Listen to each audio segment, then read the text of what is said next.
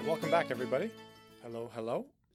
This upload is coming to you August 16th, 2017, and you're listening to the Post Money Plan podcast. My name is Dallas Post, and I am your host for this edition of the Post Money Plan podcast. I believe empowerment comes through knowledge, so my purpose here is to inform, educate, and stimulate thought on topics within personal finance, economics, and investing. Don't forget, you can find me at postmoneyplan.com or search the Post Money Plan in the iTunes podcast app or in Google Play. We're going to continue the discussion about the economic situation in Venezuela with Gus. You'll recall from last week that Gus is a Venezuelan living in America who still has family down there, so they're currently experiencing the economic hardships that are going on, and he has direct contact with them. Last week we touched on hyperinflation and then the Venezuelan oil resources and how that plays into the whole situation, and then some of the government nationalization that has gone on. But now we're going to go further into the details and the history of leading up to the situation as it is now in Venezuela and how the government social programs have played into that were put in place that caused a bunch of this mess. So let's start right in on the recent history in Venezuela. It was crazy for me to do some research and find out that Venezuela was actually one of the wealthiest South American countries during the second half of the 20th century. And as a large oil producer and exporter, it was actually the sixth largest OPEC producer. They've actually had oil collapses in the past, and we've seen the impact there and how much of an impact it has on Venezuela, because there was the oil collapse in the late 80s that created really high inflation. Back in 1989, Venezuela had 80% inflation, and economic instability created a breeding ground for social unrest. So that was an opportunity where Hugo Chavez was a military officer who took advantage of the situation and led what you were talking about earlier, the Bolivarian Revolution in the 80s. That was back when he tried the coup d'etat in 92, but failed and was actually thrown in prison.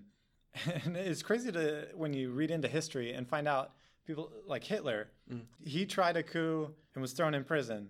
Eventually he gets out and then is the leader of the nation. And that's the same thing that happened here, is that eventually he gets out, forms a political party, and is able to become the president of Venezuela by 1998. I forgot the year, it was in the 90s, late 90s, when Chavez was pardoned by the president at the time. He campaigned under making sure that a lot of Venezuelans had opportunities and we would use the oil money fairly. In the past, there was a lot of corruption. A lot of the oil money income would just disappear. And Chavez was campaigning over a political ideology of just spreading the oil income and creating social programs, helping families with education. A lot of programs that on paper sound very good. What you will see after time is that this creates a mindset of the people just thinking they can receive everything from the government and not really realizing that, hey, it's time to produce. Not everything in life is handed out to us. I mean, again, there were some good intentions behind the plans. I think the way we went about executing, or the Bolivarian Revolution went about executing it, was just the wrong way. Stealing from people and taking away from industry and private property are things that just over time just hurt every country.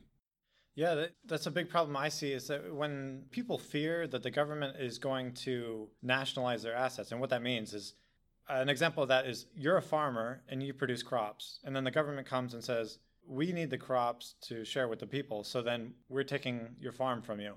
That then scares everybody from becoming a farmer, because why are you going to spend your money to then buy the farm that they're going to take from you, and then you only get maybe a little bit of portion of corn back? So that scares anybody off from actually trying to own things and produce things. So just taking it back to what I was talking about with Chavez, he ended up holding the presidency until his death in 2013. So he was in power for about 15 years and had time to institute a lot of policies and changes in the Venezuelan economy. And while he was in power, he enacted a lot of the socialist policies that you were talking about, like nationalizing major private industries and controlling food production through efforts called Bolivarian missions.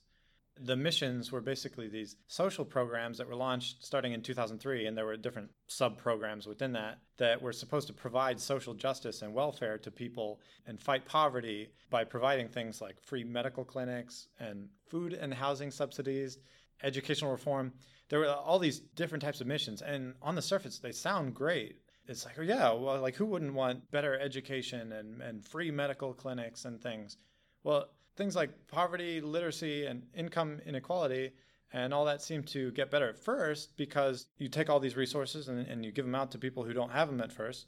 The problem is if that's just funded by record high oil revenues, which you had in the late 90s and early 2000s, and then all of a sudden you don't have that anymore, you don't have the money to just fund all these infinite programs. The money has to come from somewhere, and that's an important economic lesson.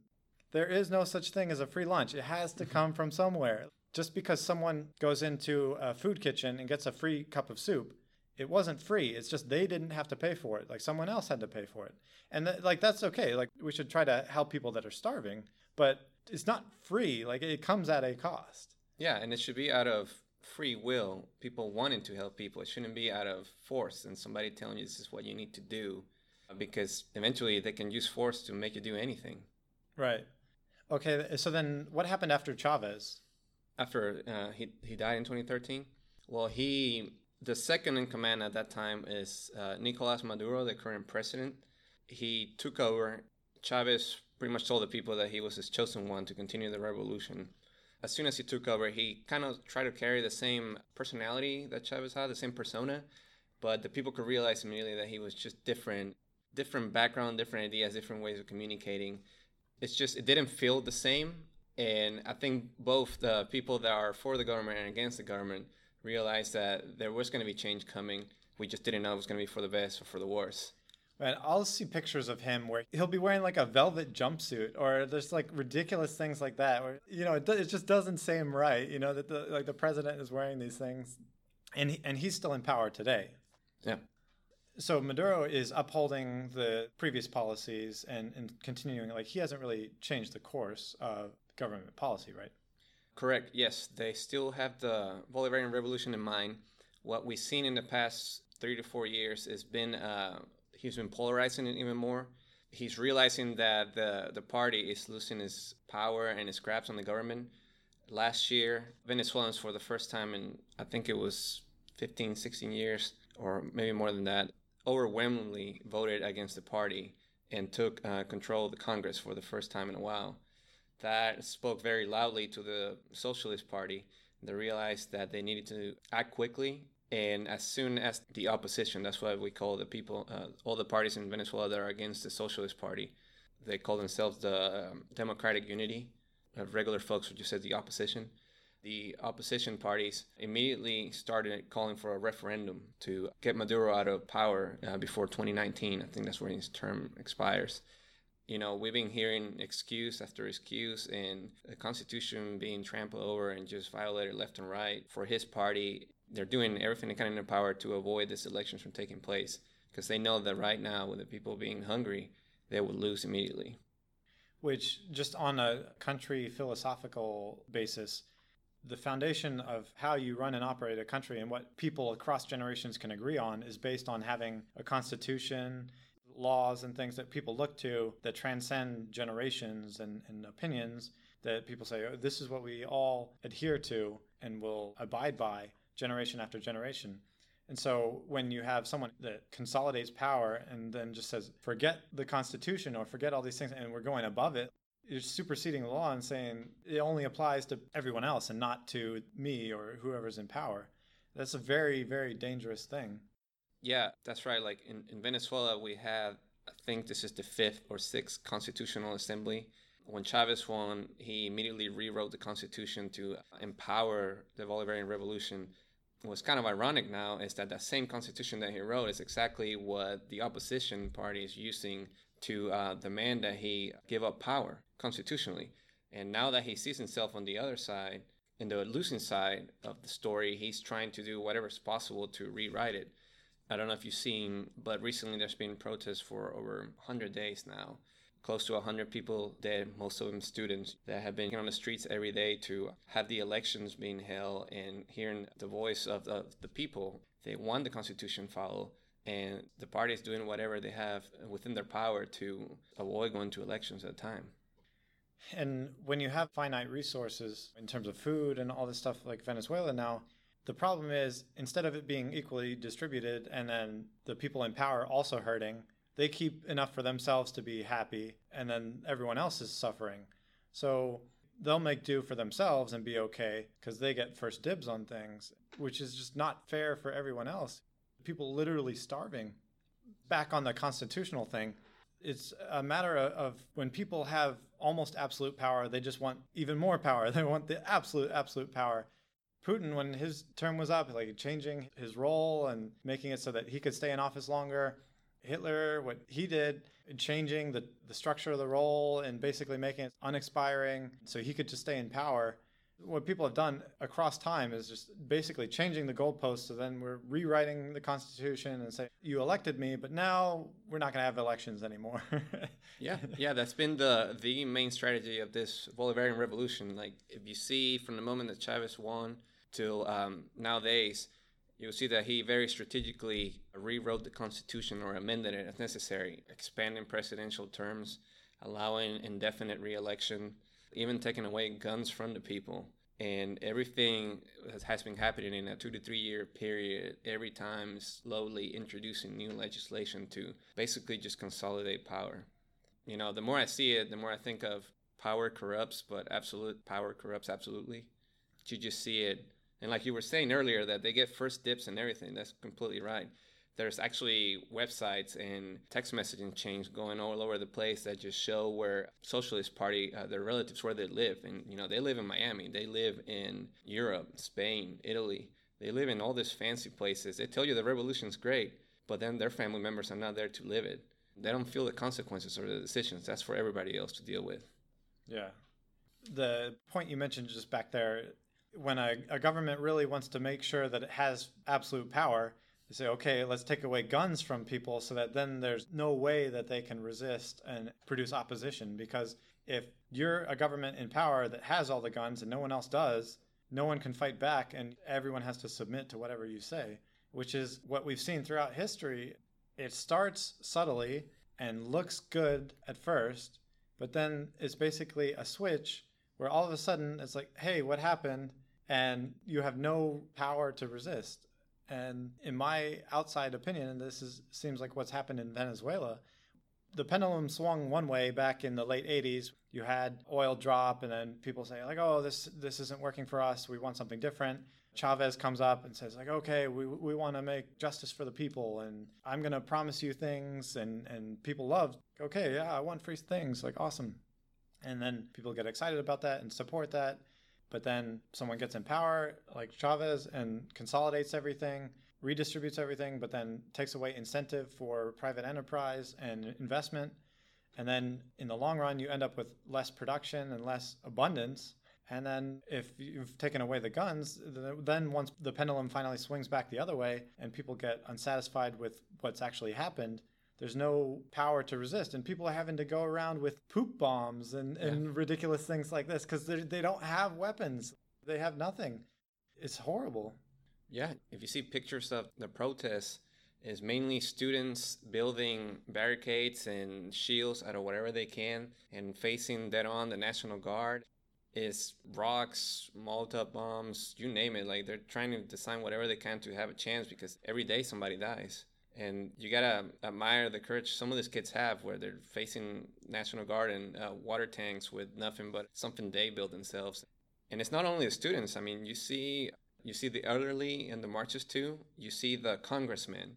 We recently had a couple congressmen in the marches being thrown around by the water cannons like rags and being carried off to the hospitals bleeding.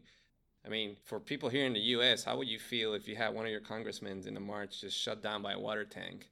How would you feel your democracy is working at the time? Yeah, that's a crazy state of affairs to even imagine. Like in D.C., if a congressman was protest marching and being bowled over by a water truck, it's just horrible to think of.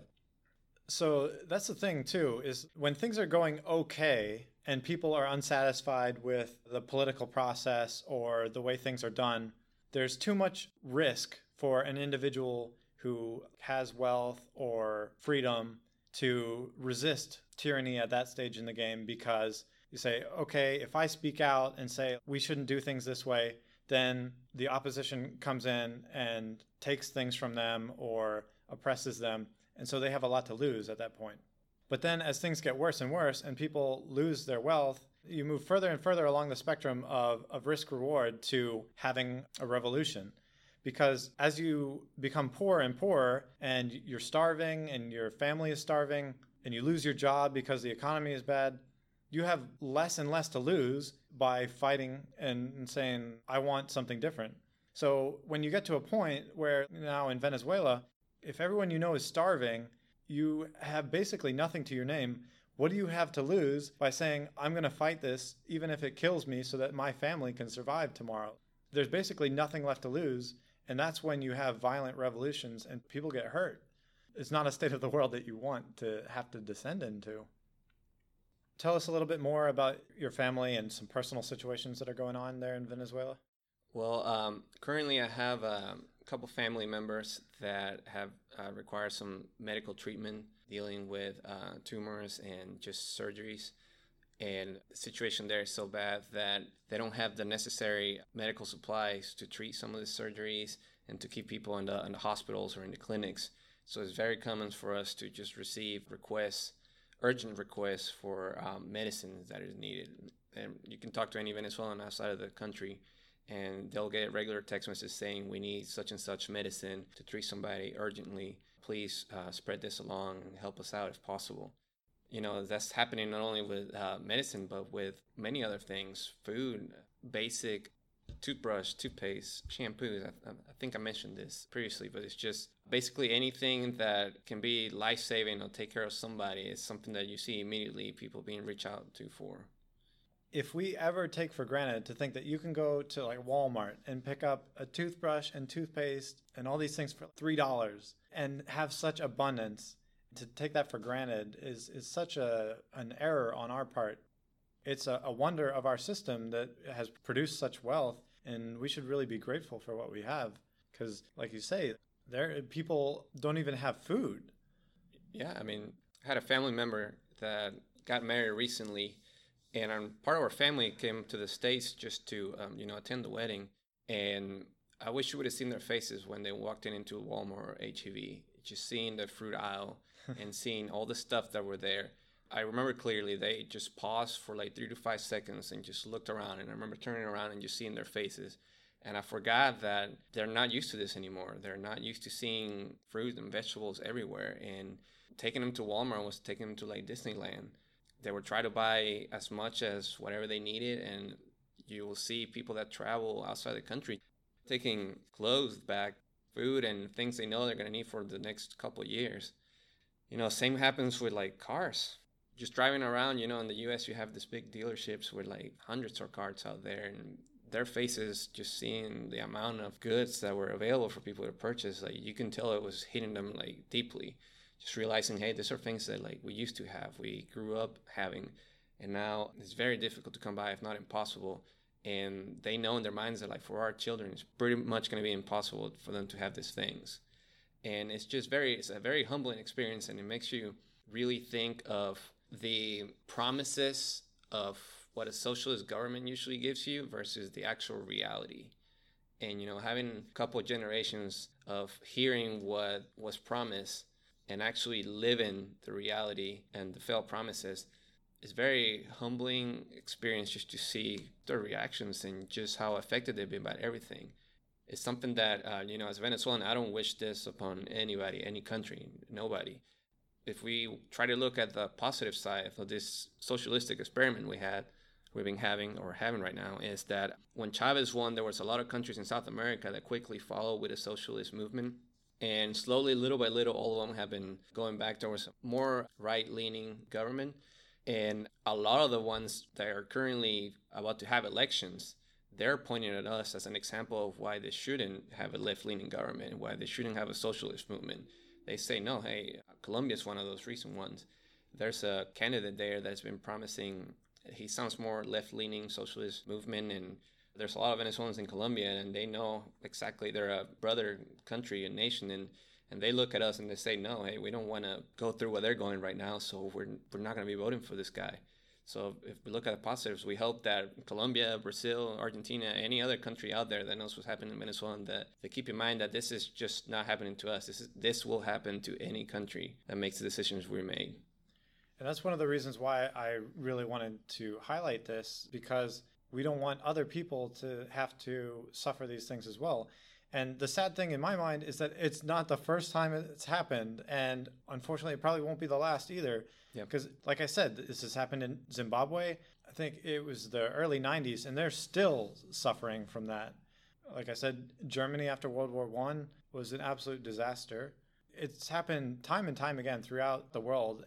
For some reason, we're not learning our lesson. We're not taking advantage of the history that we've already experienced and learning from other people's mistakes and leveraging that experience.